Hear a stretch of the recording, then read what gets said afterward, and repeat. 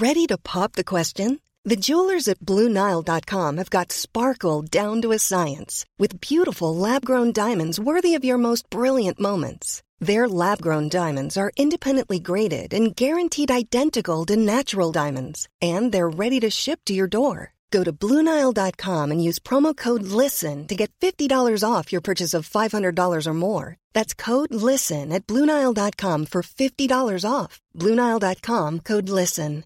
Quality sleep is essential. That's why the Sleep Number Smart Bed is designed for your ever-evolving sleep needs. Need a bed that's firmer or softer on either side? Helps you sleep at a comfortable temperature? Sleep Number Smart Beds let you individualize your comfort, so you sleep better together. J.D. Power ranks Sleep Number number 1 in customer satisfaction with mattresses purchased in-store. And now, save 40% on the Sleep Number Limited Edition Smart Bed for a limited time. For J.D. Power 2023 award information, visit jdpower.com/awards. Only at Sleep Number stores or sleepnumber.com. Hej och välkomna till Life with Kids-podden. Podden för dig som vill bli tryggare i ditt föräldraskap. Här kommer vi ta upp allt som har med föräldraskapet att göra. Och det gör vi genom att prata om våra egna erfarenheter, men också att träffa olika experter. Du hittar oss på lifewithkids.se eller i sociala medier. Jag heter Lina. Och jag heter Helena. Nu kör vi!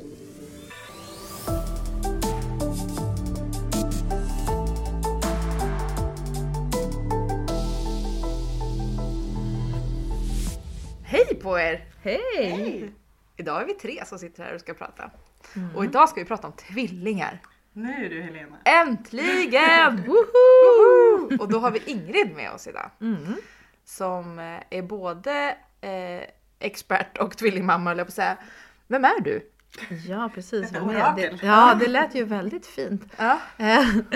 Nej, men när man tänker efter då. Ja, alltså jag är ju tvillingmamma framförallt. Och sen så är jag barnmorska. Och sen så är jag neonatalsjuksköterska i botten. Så jag har jobbat liksom med barn och födslar ganska länge. Mest med barn, men sen med födslar också. Det känns ju toppen. Och idag ska vi prata om tvillingar generellt, eller på så här, men tvillinggraviditeter och framförallt första tiden med tvillingar. Jag har ju Oskar och Vera, de är ju 2 och de har en storbror som är bara 1 barn och är 4. Och jag har Saga och Astrid som är 8 år. 2 tjejer. Sen har jag en liten pojke också som är 2,5. Gjorde liksom åt andra hållet igen. Ja, precis. Exakt. Ja, jag tycker att det här ska bli superkul att få prata tvillingar. Och idag kommer vi göra den här våran podd lite annorlunda. Du och jag, Lina, har inget försnack. Nej, jag har inte så mycket att komma med här, känner jag. Nej, så då tog vi in Ingrid istället. Och då kommer Ingrid först vara lite av expert då. I sin roll som barnmorska. Och prata lite om tvillinggraviditeten. Och sen så kommer vi tillsammans prata om första tiden med tvillingar. Så kommer vi göra idag. Det blir bra. Vi har ju däremot ganska många frågor. Så då kanske jag ändå kan få vara med här på ett hörn och ställa lite frågor till er. Absolut. Ja, gud ja. Men vi börjar då. Hur skiljer sig en tvillinggraviditet egentligen från en singel? Förutom att det då är 2 barn i magen, som är ganska uppenbart.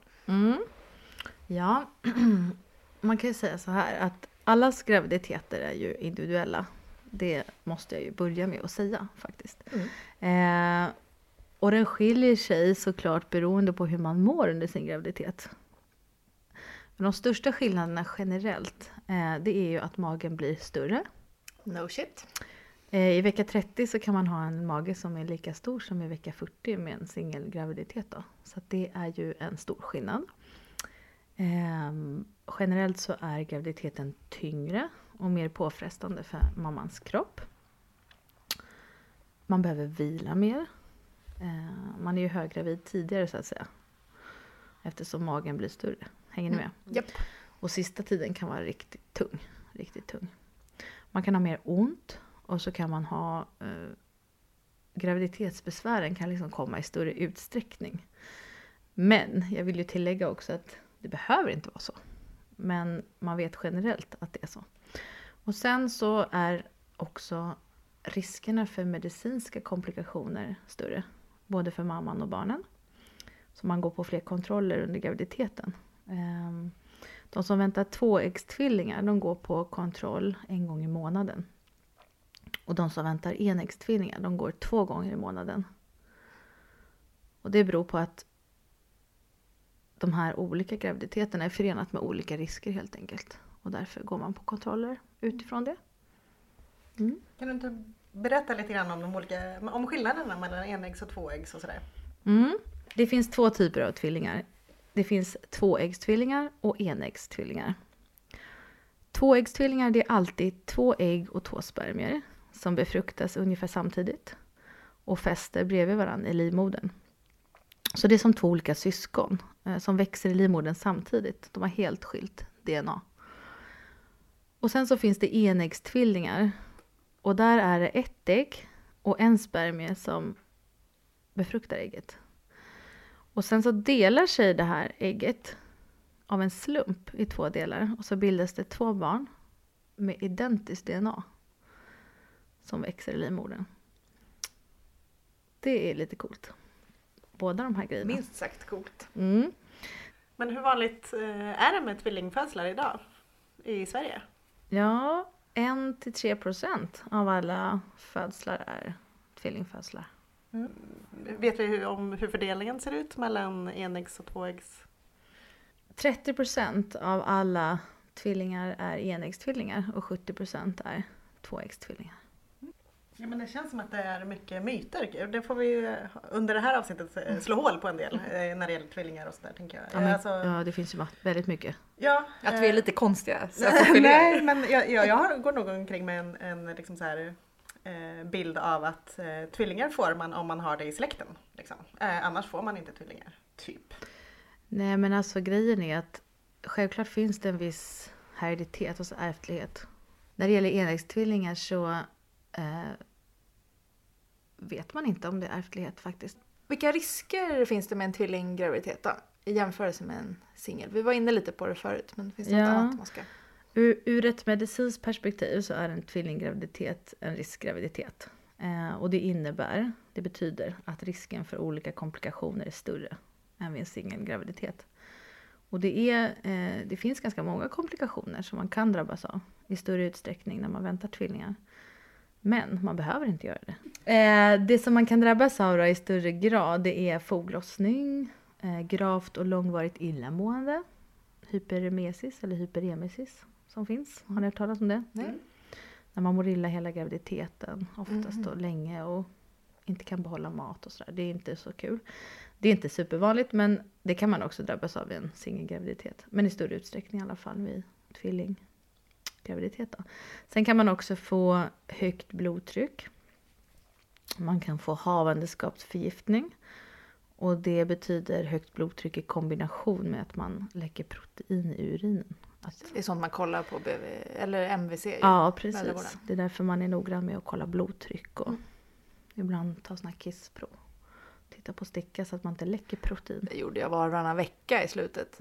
Och det är ju viktigt för att Ja, havandeskapsförgiftning är allvarligt. Och det är ingenting så då får man liksom ha koll på det helt enkelt. Sen kan man också drabbas av graviditetsdiabetes. Man kan få blodbrist. Och det är rätt vanligt med prematura sammandragningar så att man får verka för tidigt helt enkelt då.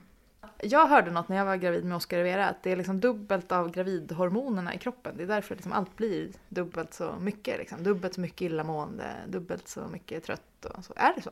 Ja, så när det gäller illamående så stämmer det. För att det här HCG, det är det som mäts på den här stickan när man tar gravidtester. Det blir ju högre. Och det är förenat med att man kan må illa mycket mer och så. Så det har absolut ett finger med i spelet. Men när det gäller, det här är ju mammans olika komplikationer. Sen kan ju barnen också få låg födelsevikt, vilket är vanligt. Att de väger mindre såklart. Och sen så finns det något som heter tvillingtransfusionssyndrom. Och det är ovanligt. Och är vanligt det är bara vid enäggstvillingraviditet som det kan uppstå. Och då kan det hända när de delar på väldigt mycket som jag berättade om förut. Delar på samma system helt enkelt så att den ena får lite mer och den andra lite mindre. Och det är inte bra. Men det där upptäcker man ju genom att man går på många kontroller då. Och det krävs att de har gemensam moderkaka? För att man ska få precis. För att det ska hända, ja precis. Och det kan man ibland åtgärda. Men jag vill återigen påpeka att det är ovanligt, men det kan hända. Generellt så är risken i alla fall större att drabbas av komplikationer vid en tvillinggraviditet än vid en singelgraviditet. Om vi fortsätter prata lite om risker då, när de ska ut. Vilka större risker finns det då? En tvillingförlossning. Ja, återigen då så är allt beroende på hur graviditeten har varit och hur mamman mår. Det är ju stora saker som spelar roll då. Om mamman har drabbats av komplikationer så blir ju också risken vid förlossningen högre än om hon inte har drabbats av några komplikationer. Då blir risken lägre. Men generellt så är risken för vissa saker högre vid en tvillingförlossning. Och till exempel föda för tidigt. Att behöva sätta igång förlossningen på grund av olika orsaker. Och sen det här med att föda med kejsarsnitt. 50% av alla tvillingar föds med kejsarsnitt och 50% vaginalt ungefär. Hur många får vara med båda två? I Sverige alltså. Alltså jag tänker att första kommer vaginalt och den andra kommer med snitt. Jag tänkte på det här med, det är väldigt ovanligt. Men jag ska förklara varför. Ibland så kan det vara så att nummer 1 kommer ut vaginalt och nummer 2 behöver man göra ett kejsarsnitt. För det var lite så här min ångest om första skulle komma. Jag har inga siffror på det men det är ganska ovanligt. Ja, men det kan hända. Det kan hända. Men sen finns det också stor risk för värksvaghet. Att livmodern blir trött för att den är ju väldigt stor och får jobba lite hårdare. Hänger ni med? Och då kan man behöva få sån här värkstimulerande dropp. Det är ganska vanligt då. Vid en vaginal födsel så kommer ettan ut först. Nummer 1 då kallas det. Om den ligger med huvudet neråt ska jag säga. Och sen så blir det ju väldigt mycket plats för 2:an när den har kommit ut. Så då, vilket party där inne liksom. Ja, och för att inte nummer 2 ska lägga sig på tvären liksom, så styr läkaren ner barnet i vaginalkanalen. Och det finns alltid 2 barnmorskor och en läkare och en undersköterska närvarande på rummet. En specialistläkare när man ska föda tvillingar. Så då är det väldigt liksom, styr läkaren ner barnet i kanalen. Och sen så se till att den kommer rätt helt enkelt så att den kan födas. Ibland händer det då att den lägger sig på tvären. Och då får man utföra kejsarsnitt på nummer 2. Kanske inte superkul om man har fött vaginalt och sen behöver göra ett kejsarsnitt. Men det är som sagt rätt ovanligt. Ja, bra. Jag tänker på det här med hur de ligger. Om ettan då inte ligger med huvudet neråt. Försöker man vända på dem som man gör med om det är en enling? Nej, det gör man inte. Nej. Om ettan ligger i säte så planerar man ett kejsarsnitt. Det kan ju vara bra att veta också att man inte försöker vända. Det är kanske lite stökigt tänker jag. Det kan vara lite stökigt. Men det gör ingenting att 2:an ligger i säte? Nej, faktiskt inte. För att ettan, det viktigaste är att ettan, nummer 1 som ligger längst ner, kommer med huvudet först. För då har ju den, när den har kommit ut så har den banat väg för 2:an. Så när den ska komma ut så kan den födas i säte. Faktiskt. Nu födde jag ju mina med snitt, men jag har ju förstått ändå att många blir rätt uppskrämda om att göra liksom 2 förlossningar. Men riktigt så illa är det ju inte om jag har förstått det rätt. Nej, du har ju inte ondare än vid en vanlig födsel. Nej. Det är ju, i princip så skiljer det sig inte jättemycket från en vanlig födsel. Förutom att det är 2 barn som ska ut och att man kan behöva lite värkstimulerande dropp. För att livmodern är stor och den kan bli trött. Så att, ettan banar liksom väg för 2:an tänker jag. Och det brukar, alltså hur långt skillnad brukar det vara om man föder båda 2 vaginalt? Liksom, är det minuter eller är det en kvart eller är det liksom en halvtimme? Eller? Ja, det är också väldigt individuellt. Ibland kan det ta upp till en timme. Men det vanligaste en kvart, 20 minuter, ibland halvtimme. Men man väntar liksom inte en dag till? Liksom. Nej. Så förr i tiden hade man inget val, tänker jag på ibland. Vi har ju liksom resurser. Men förr i tiden så fick de ju komma när de kom. Helt enkelt. Men då var ju faktiskt inte överlevnadsraten lika stor här. Nej. Och man visste ju kanske inte så att man bar på 2 barn. Nej, precis. Eller oftast inte tänker jag. Nej. Det ska man också tillägga då att vi har ju kontroll på vem som är ettan och som är 2:an. Och så mäter man hjärtljuden då på olika sätt. Så nummer 1 brukar få en sån här skalpelektrod på huvudet. Och sen nummer 2 mäts med sån här band uppe på magen. Så att man har koll på hjärtljuden, att de mår bra. Just det. Och allting beror ju på hur barnen mår. Vad man gör helt enkelt och hur mamma mår. Hur gör man? Alltså jag tänker när ettan har kommit ut. Vad gör man av det barnet? För då ska ju mamma liksom genom en förlossning till. Så här. Ja men precis. Rent liksom praktiskt. Rent praktiskt, ja. Nu har man ju en förälder till. Och så har man ju 2 barnmorskor. Mm. Så att en barnmorska har ansvar för 1:an och en barnmorska har ansvar för 2:an.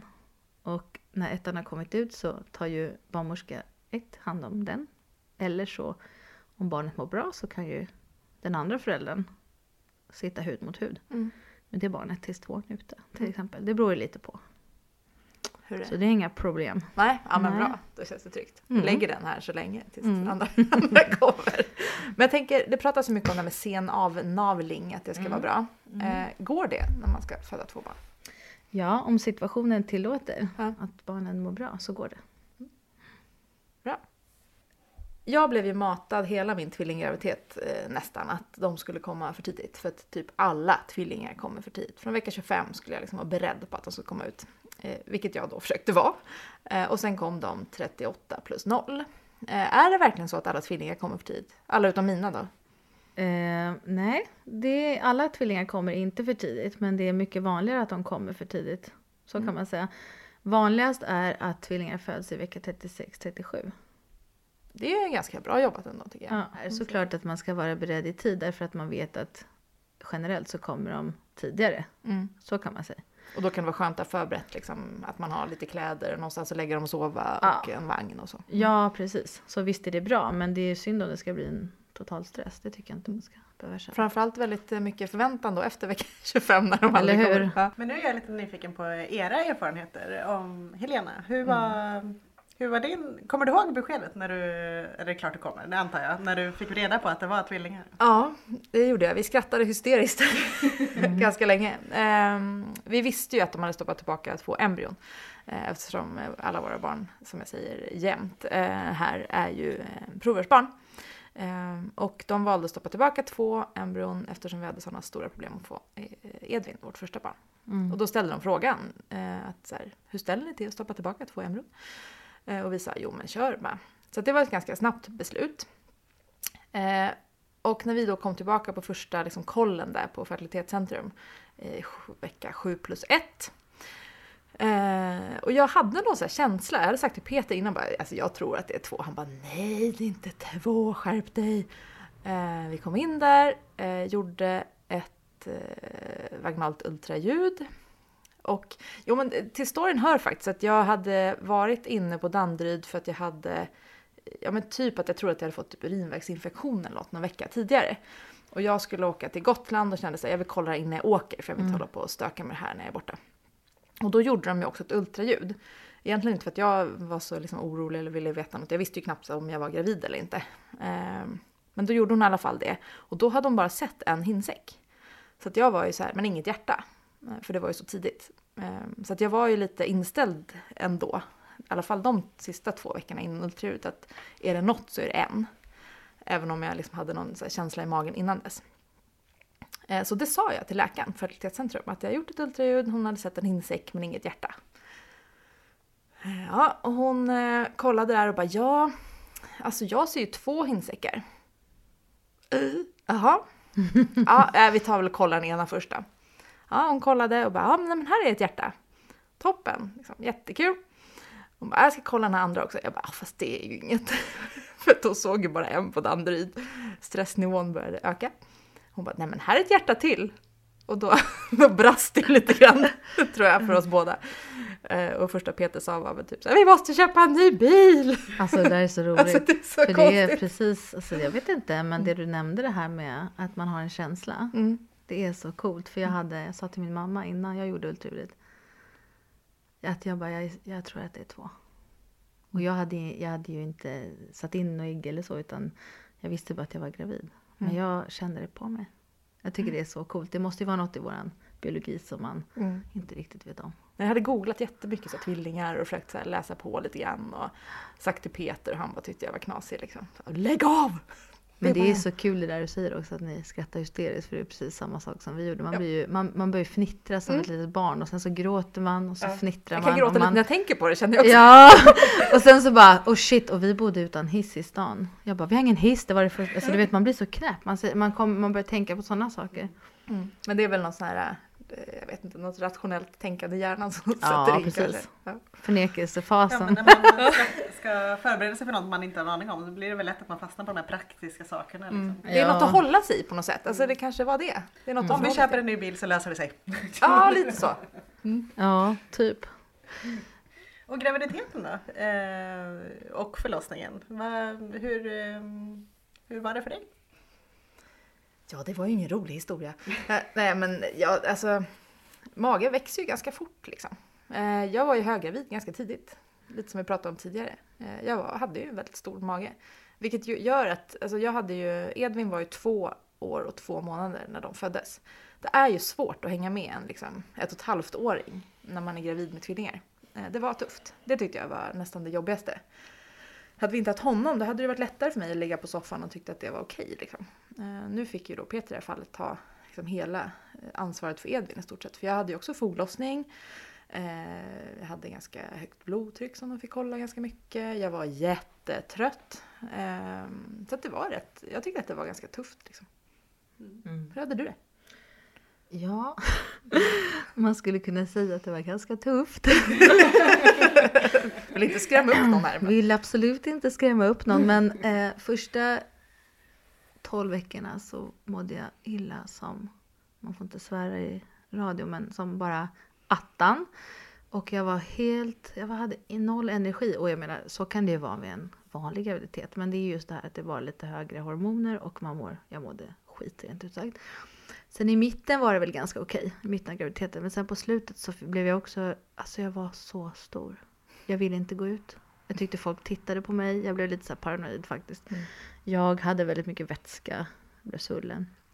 Jag fick faktiskt inte några sådana där medicinska komplikationer. Jag hade faktiskt inget högt blodtryck och ingenting sånt. Så det var ju bra. Men jag var ju överviktig när jag gick in i graviditeten, vilket var det dummaste jag har gjort i hela mitt liv, men ibland så blir det så. Så jag var ju väldigt stor liksom. Det var jobbigt, så jag kunde inte komma i några skor. Så ett tag på slutet där så kände jag så här, gud, man blir ju sjukskriven, men jag kunde inte göra så mycket för att jag kunde inte liksom gå upp i sängen och så där, så det här var på slutet. Jag kände mig faktiskt ganska sjuk fast jag var frisk. Eller hur ska man säga? Ja, men man känner sig så främmande i sin egen kropp på något sätt. Ja, och sen var ju magen enorm. Och det som jag upplevde, det var att den gjorde ont. Och det upplevde jag absolut inte med singelgraviditeten sen. För den var så utspänd. Men det är så väldigt fullt. Liksom. Ja, det var så fullt. På morgonen var det okej. Framåt lunch gjorde det ont. Och sen på kvällen så var det faktiskt, gjorde det jätteont. Och det här var på slutet som sagt. Och jag vill inte skrämma någon, men det var ju tufft. Liksom. Men det är väl bra att veta det också, tänker jag. Att om man känner så, att man inte är ensam. Alltså, Precis. Det är ändå 2 ganska stora barn där inne. Ja, och jag kommer ihåg på slutet när jag skulle på ultraljudskontroll då. Jag gick på spetsmödravården på Karolinska.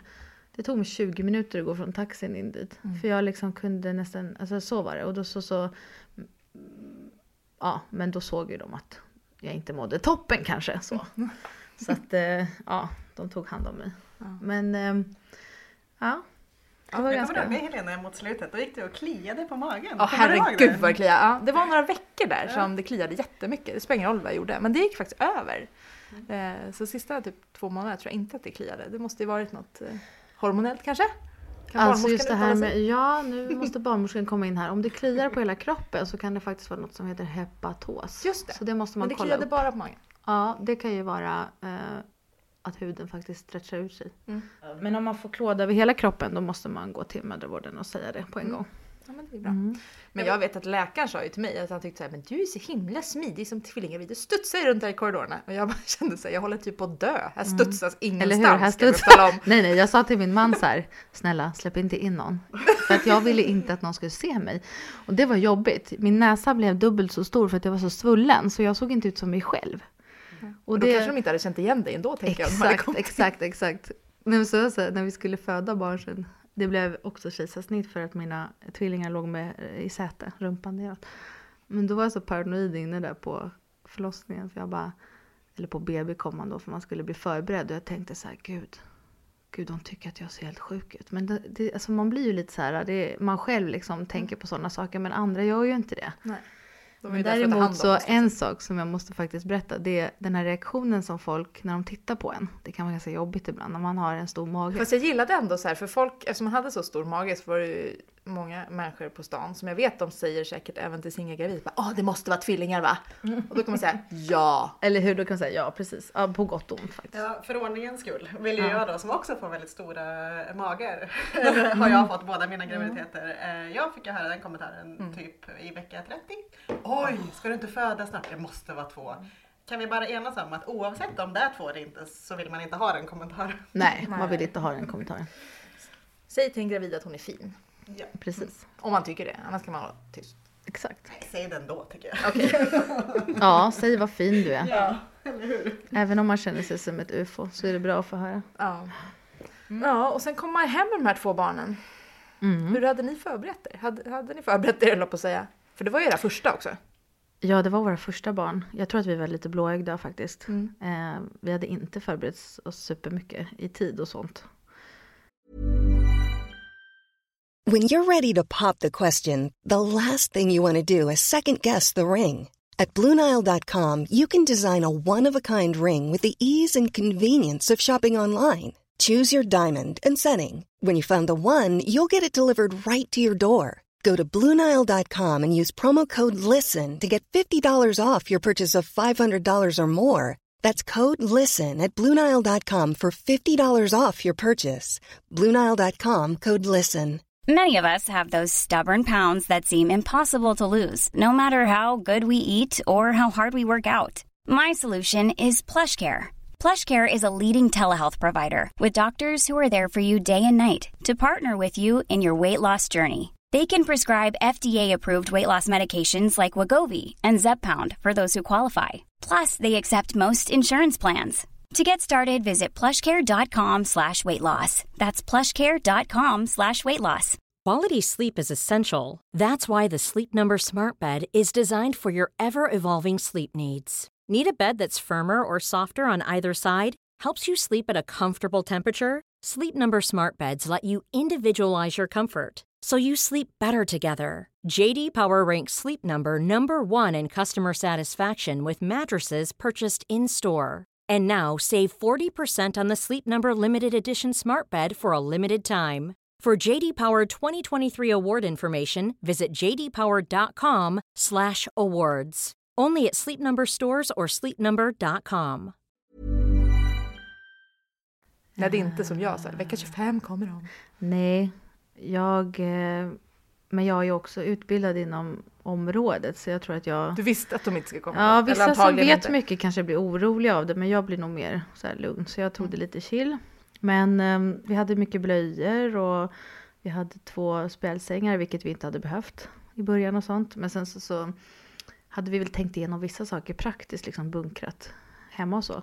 Det som vi inte hade gjort, det var vi hade inte pratat igenom hur vi skulle lägga upp föräldraledighet och så. Så det kan vi ju komma till sen. Det hade jag önskat. Men vi var nog ganska dåligt förberedda faktiskt. Hur hade ni gjort? Jo, men vi hade nog försökt läsa på. Vi hade också 2 spjälsängar. Men jag hade ju också lärt mig då att det är bra att de ligger ihop. Så att vi använde ju bara en spjälsäng första tiden. Men den andra stod i alla fall i garaget. När de började sparka för mycket på varandra så kunde vi bära in den. Precis samma hos och det oss. var ju bra. Ja. Men också så här, försökt bunkra med mat i frysen. Det kanske man gör oavsett om det är 1 eller 2. Men det känns kanske extra viktigt om det är 2. För man har ju egentligen ingen aning om vad man kommer hem till. Och hur det kommer bli. Nej, men jag önskar att någon hade kanske hjälpt mig och kanske fått lyssna på sån här grej. Att jag hade vetat lite mer faktiskt vad jag skulle ha hemma. För just det här med mat. Alltså att man kanske inte kommer ut så jättemycket i början. Och så kan det ju vara med ett barn också. Men man kanske hade behövt beställa mat via någon hemkörning om det går. Lite sådana där praktiska saker hade jag velat höra. Bunkra lite hemma och göra det här och det här. Ja, men det är väl, alltså så här, det kan vi tycka. Ha preppat så att man har en vagn hemma. Att de har någonstans att sova. Att man har någonstans att byta på dem. Att de har lite kläder. De kan kräkas ganska mycket. Så det kan vara bra med mycket uppsättningar. Det brukar man ju kunna lösa om man frågar alla kompisar. Om man har kompisar som har fått barn innan. Så här, kan ni köra hit era kläder? Så vi kan nyttja dem. Och sen fylla frysen med mat. Och det jag tyckte känns som jag tycker att vi var ganska duktiga på. Det är att vill man ha besök och så får de ta med sig mat. Vi kör ju nästan på det kortet fortfarande. Lina, ni brukar ju komma hit med middag fortfarande. De har ju fyllt 2, det är toppen. Ja. Nej, men jag tror att det är ganska viktigt så att man inte känner när man kommer hem både som så här nybliven förälder och dessutom tvillingförälder att man också ska hålla på och fixa en massa saker. Utan man kan köra tvillingkortet ganska länge alltså. Ja, tvillingkortet är bra. Mina anhöriga och vänner var väldigt bra på att liksom kanske inte stampa in i första taget utan komma lite när det kändes som att vi hade landat och sen också ta med sig grejer. Så det var jag väldigt nöjd med. Att man slapp liksom känna att nu ska jag stå och baka. Det är inte kul. Men så tror jag det är vid en vanlig graviditet också. Men just när man har 2 barn så blir man lite mer ockuperad. Så kan man säga. Man har inte så många armar över. Nej, man har ju inte det. Men sen så tänkte jag på också det här med att förbereda sig. Alltså, man kan ju förbereda massa praktiska saker. Det kan man alltid förbereda. Till exempel bilskydd, såna bilbarnstolar. När jag födde tvillingarna fanns det inte så här klickfästen och sånt. Så då förstörde man ju ryggen rätt mycket. Så sådana saker kan vara bra, att man tänker igenom att man ska vara rädd om kroppen. Till exempel heter det Isofix eller sånt. Ni vet, bas heter det. Bas som man klickar om i liksom. Jag hade önskat att det fanns bilbarnstolar som man kunde sätta på vagnen när jag fick tvillingar. Det var inte riktigt den marknaden då. Det har exploderat liksom. Det är ju typ en av de bästa sakerna vi hade. Ja, sådana saker. Men så rent praktiskt kan man ju förbereda sig hur mycket som helst. Men rent mentalt, om man ska gå in på den biten, så tror jag att man måste försöka ha ett öppet sinne och go with the flow. För att man har ingen aning om vilka barn man kommer hem med. Det kan vara barn som ammar direkt, som suger fort, som sover mycket, som äter bra. Det kan vara barn som inte vill suga. Det kan vara barn som inte sover. Det kan vara barn som har ont i magen. Man har ingen aning om vad man kommer hem med. Så att man måste liksom försöka att ha ett öppet sinne, tror jag. Och sen samarbeta. Båda två. Så att man planerar att vara hemma tillsammans. Det är inte så kul att vara själv med 2 nyfödda barn direkt. Efter ett tag klarar man det. Men i början är det bra att vara 2. Ja, men verkligen. Och att man har pratat om det innan också. Att man har ett, men som du säger, ett öppet sinne. Och också att så här, det här kan bli rätt tufft. Och blir det inte det så är det ju toppen. Exakt. Men i alla fall vara medveten om att komma hem med 2 barn är ändå annorlunda än att komma hem med 1 barn. Absolut. Det är ju dubbelt mycket jobb. Det är samma grej man ska göra. Men du ska ju göra dubbelt så mycket. Så att man kan säga att tiden... antingen måste man bli mer effektiv. Men det tar ju väldigt lång tid allting. Så kan man säga. Det kan man verkligen säga. Speciellt där i början med mat och sånt. Men ska vi prata lite om mat då till tvillingar? Ja, absolut. Ammade du? Ja, jag ammade och jag gav flaska. Så jag gjorde både och faktiskt. Funkar det bra? Ja, det funkade, men det var ju ganska tufft. Vi var ju, vad ska man säga, det här med matning är ju väldigt stor del hos alla när man kommer hem. Vare sig det är 1 barn eller 2 barn man kommer hem med. Och det som är skillnaden med 2 barn, det är att det är 2 som ska ha mat och det ska funka. Och det kan vara väldigt tidskrävande. Plus att de kanske inte alltid vill ha mat samtidigt. Jag tvingade lite grann i mina barn samtidigt. Exakt. Och man kan säga så här, vill man helamma så är det toppen om man orkar och vill. Man sparar ju jättemycket tid. Och har man en situation där det funkar jättebra med amningen och det går lätt och så kör på det. Fine. Det är fantastiskt om man lyckas med det. Men sen så måste man också tänka på att i så fall om man önskar att helamma, att man ska amma barnen samtidigt. För att annars ammar man hela tiden och då blir man helt slut, helt dränerad. Så det är viktigt att ha någon form av liksom, att man ammar samtidigt. Precis. Och här finns det ju, när man pratar om matning av tvilling av 2 barn så kan man ju tänka på olika sätt. Och här tycker jag man måste ta utgångspunkt i vad man själv har för önskan. Om man önskar det helamma så går det jättebra. Om man önskar att amma och flaska så funkar det. Önskar man att ge flaska till barnen så funkar det. Och önskar man att mixa så funkar det. Man måste liksom ta en utgångspunkt i vad man själv önskar här. Det viktigaste när det gäller att komma ihåg det är att barnen kanske har lite olika behov gällande mängd mat. Och att de har, även om de är enäggs faktiskt, kan de ju vilja ha olika. Även om de är precis lika stora, väger lika mycket, så kan de behöva lite olika. Men också att man försöker få in någon form av rutin. Sen om man till exempel, jag kan berätta lite hur vi gjorde, ska jag göra det? Jag gör det. Alltså det kanske inte är rätt för alla, men vi gjorde så att vi hade liksom mattider. 12, 3, 18, 21, 24, 03, alltså var tredje timme i början. Och då ammade jag och sen så flaskade vi också. För att jag skulle få någon form av kontinuitet och lugn emellan kanske? Ja, precis. Och sen så var det något barn som ville ha barn mellan de måltiderna, så fick de ju självklart det. Så. Men vi hade ganska strukturerat. Vi bytte blöja och sen så var det mat och sen var det sov. Och så försökte vi effektivisera det liksom för att få vila emellan. För det kan ju lätt bli så att det annars bara blir mat, skrik, mat så. Så jag tror det är ganska viktigt att man försöker få ihop själva liksom omvårdnads- och ombytestiden. Hänger ni med? Ja, vi gjorde faktiskt likadant. För det var ju en av de få tipsen som jag hade fått innan. Det var att se till att de äter och sover samtidigt egentligen. Så att jag bestämde mig ganska snart för att flaskmata mina.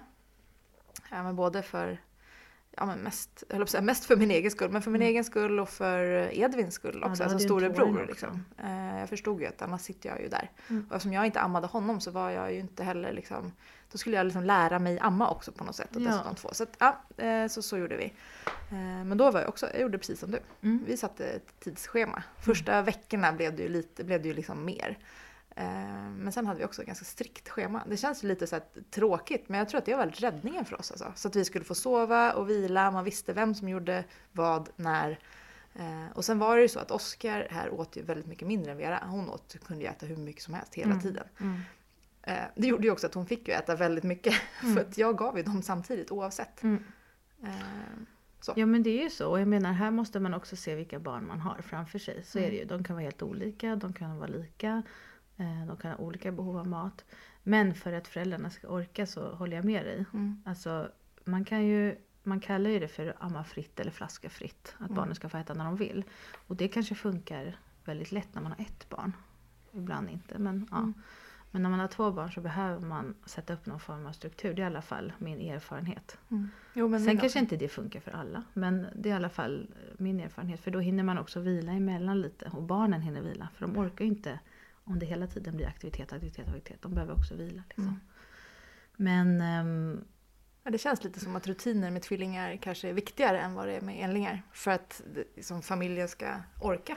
Ja. Tycker jag. Eller det är, ja men precis. Och sen så jag slutade amma ganska fort. Jag kommer inte riktigt ihåg hur gamla de var. Men då blev det så här att jag inte heller liksom, jag fick inte sova så mycket tag där. Trots att vi körde på våra rutiner. Så då så beslutade jag också för att flaska. Och det var ett helt fantastiskt beslut där och då. Och det är sådana här saker man måste liksom gå igenom med sig själv.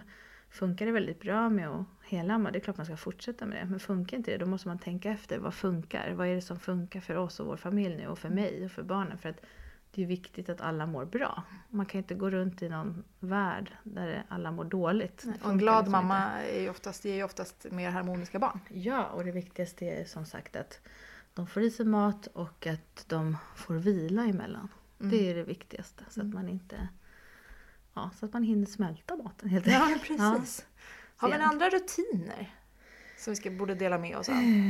Alltså, förutom i början var det lite rörigt, men sen när vi fick igång rutinerna så var det bra.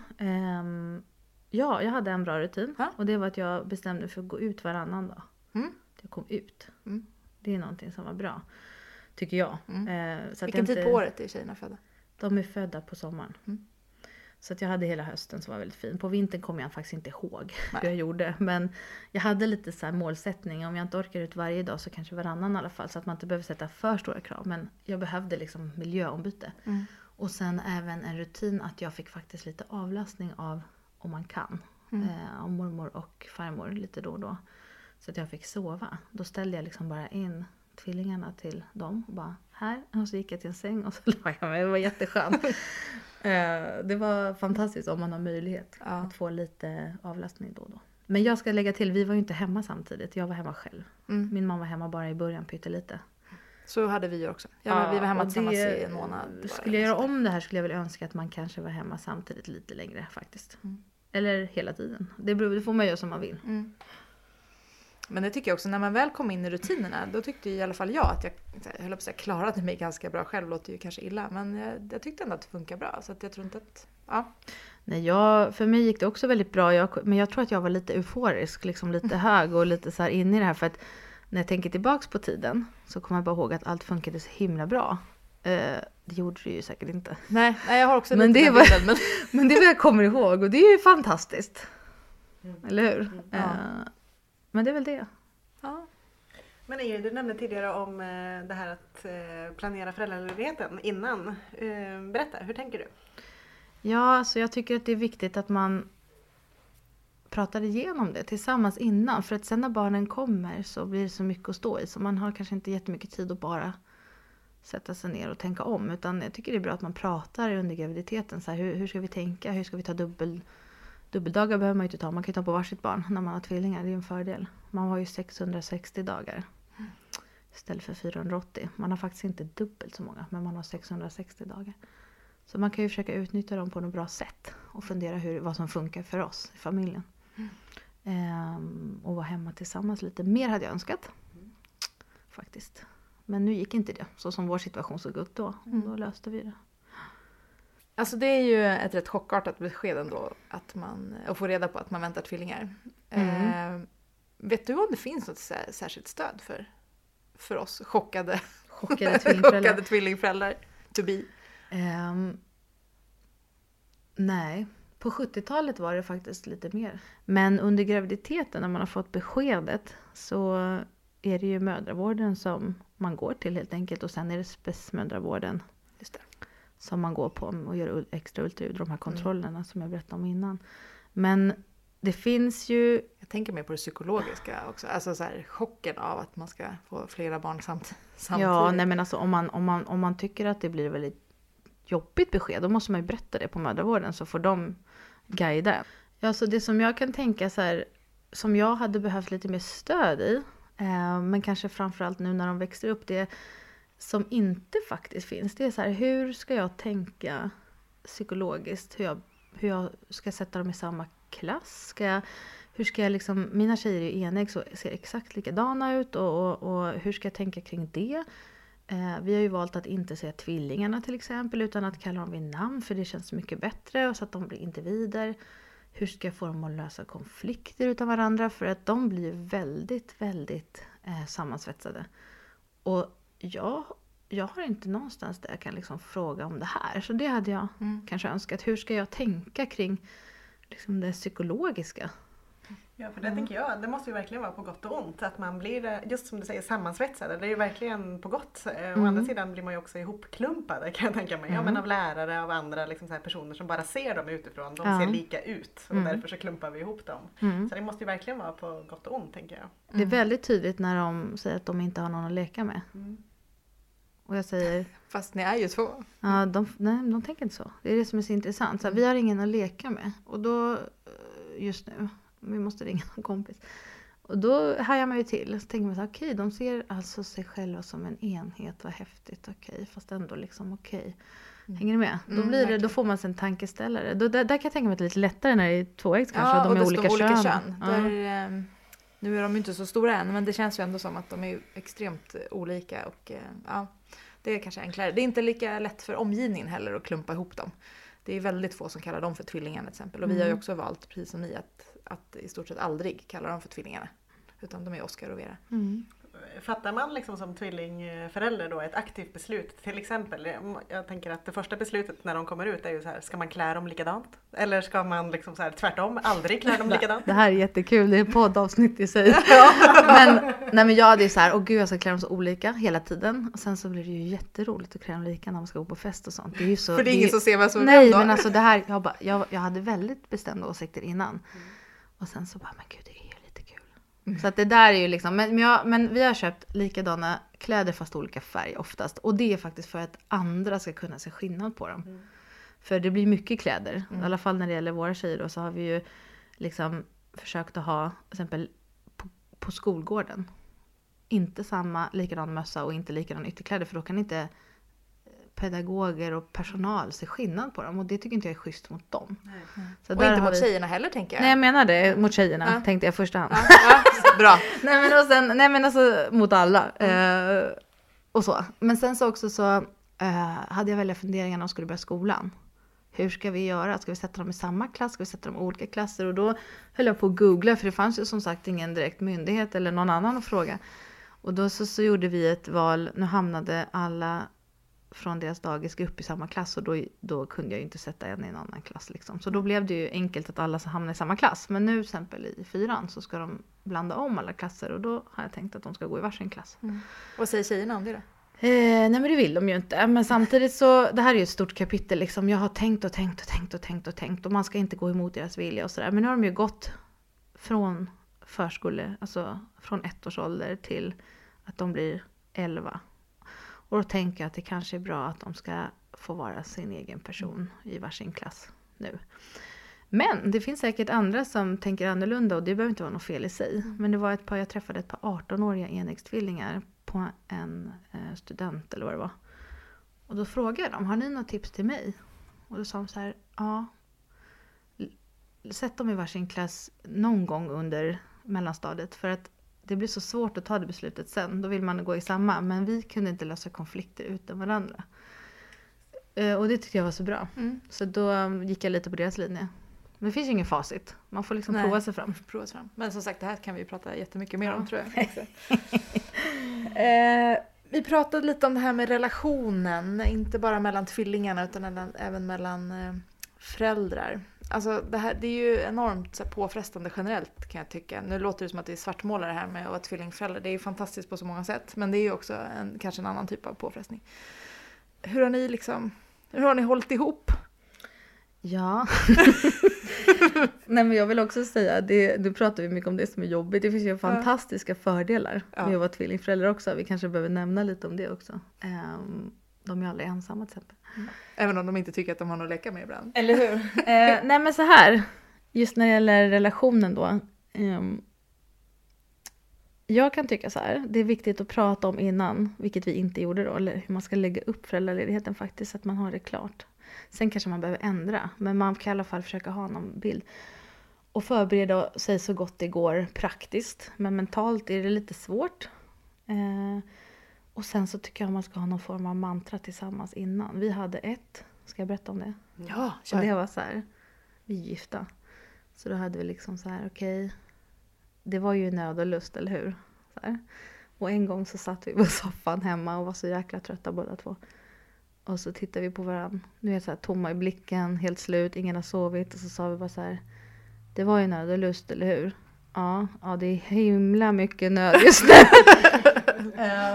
Men då skrattade vi ju liksom. Och så hade vi det. Så det var som ett shit mellan oss. Men däremot så vill jag faktiskt tillägga, jag vet inte, du ska också få komma in här Helena med dina erfarenheter, men skilsmässofrekvensen hos tvillingföräldrar är faktiskt lägre än hos singelbarnsföräldrar. Och det kan man ha sina åsikter om, men jag tror att det kan bero på, det här är ingen vetenskaplig forskning, men jag har en idé om att det beror på att man kanske måste hjälpa till mer, alltså hjälpa varandra och ha mer samarbete. Man tvingas till det helt enkelt. Men det kan ju säkert vara så. Alltså det blir ju påtvingad jämställdhet kanske på ett annat sätt.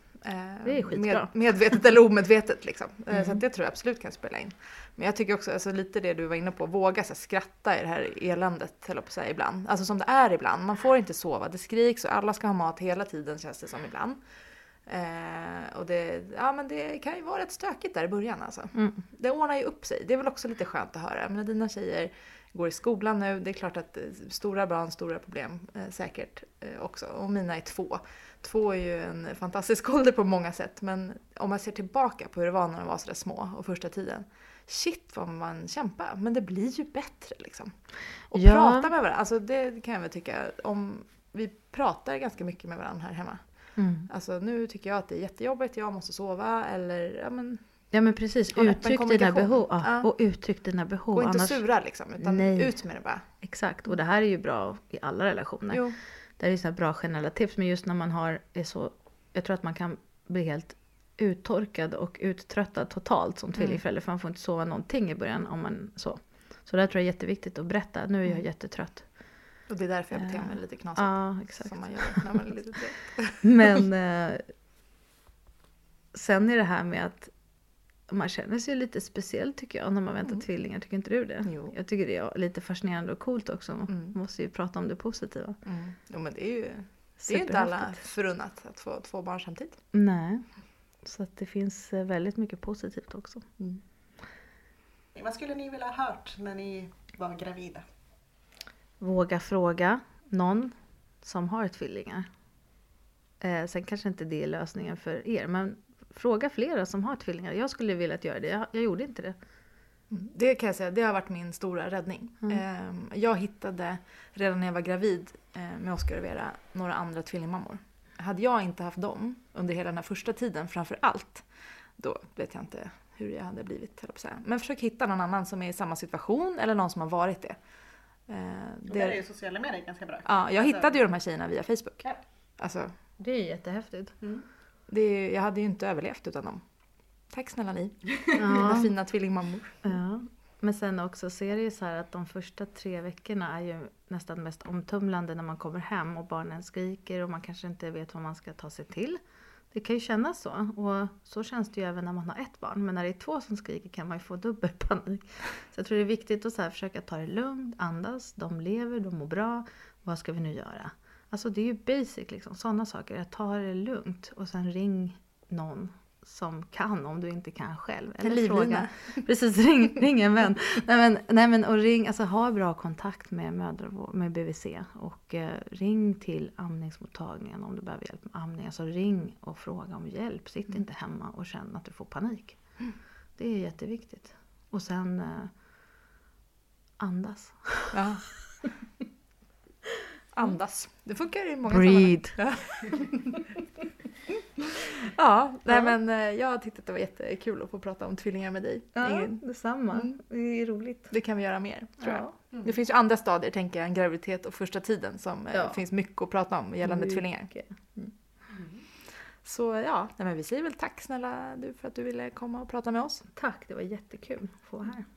Och ja, vi andra, vi hörs ju nästa vecka. Och vill ni komma med feedback eller tycka någonting annat om podden så går det jättebra. Skicka ett mejl till exempel till podcast@lifewithkids.se. Just det. Och vi hörs nästa vecka med ett helt annat ämne. Ja, tack för idag. Tack. Hej hej!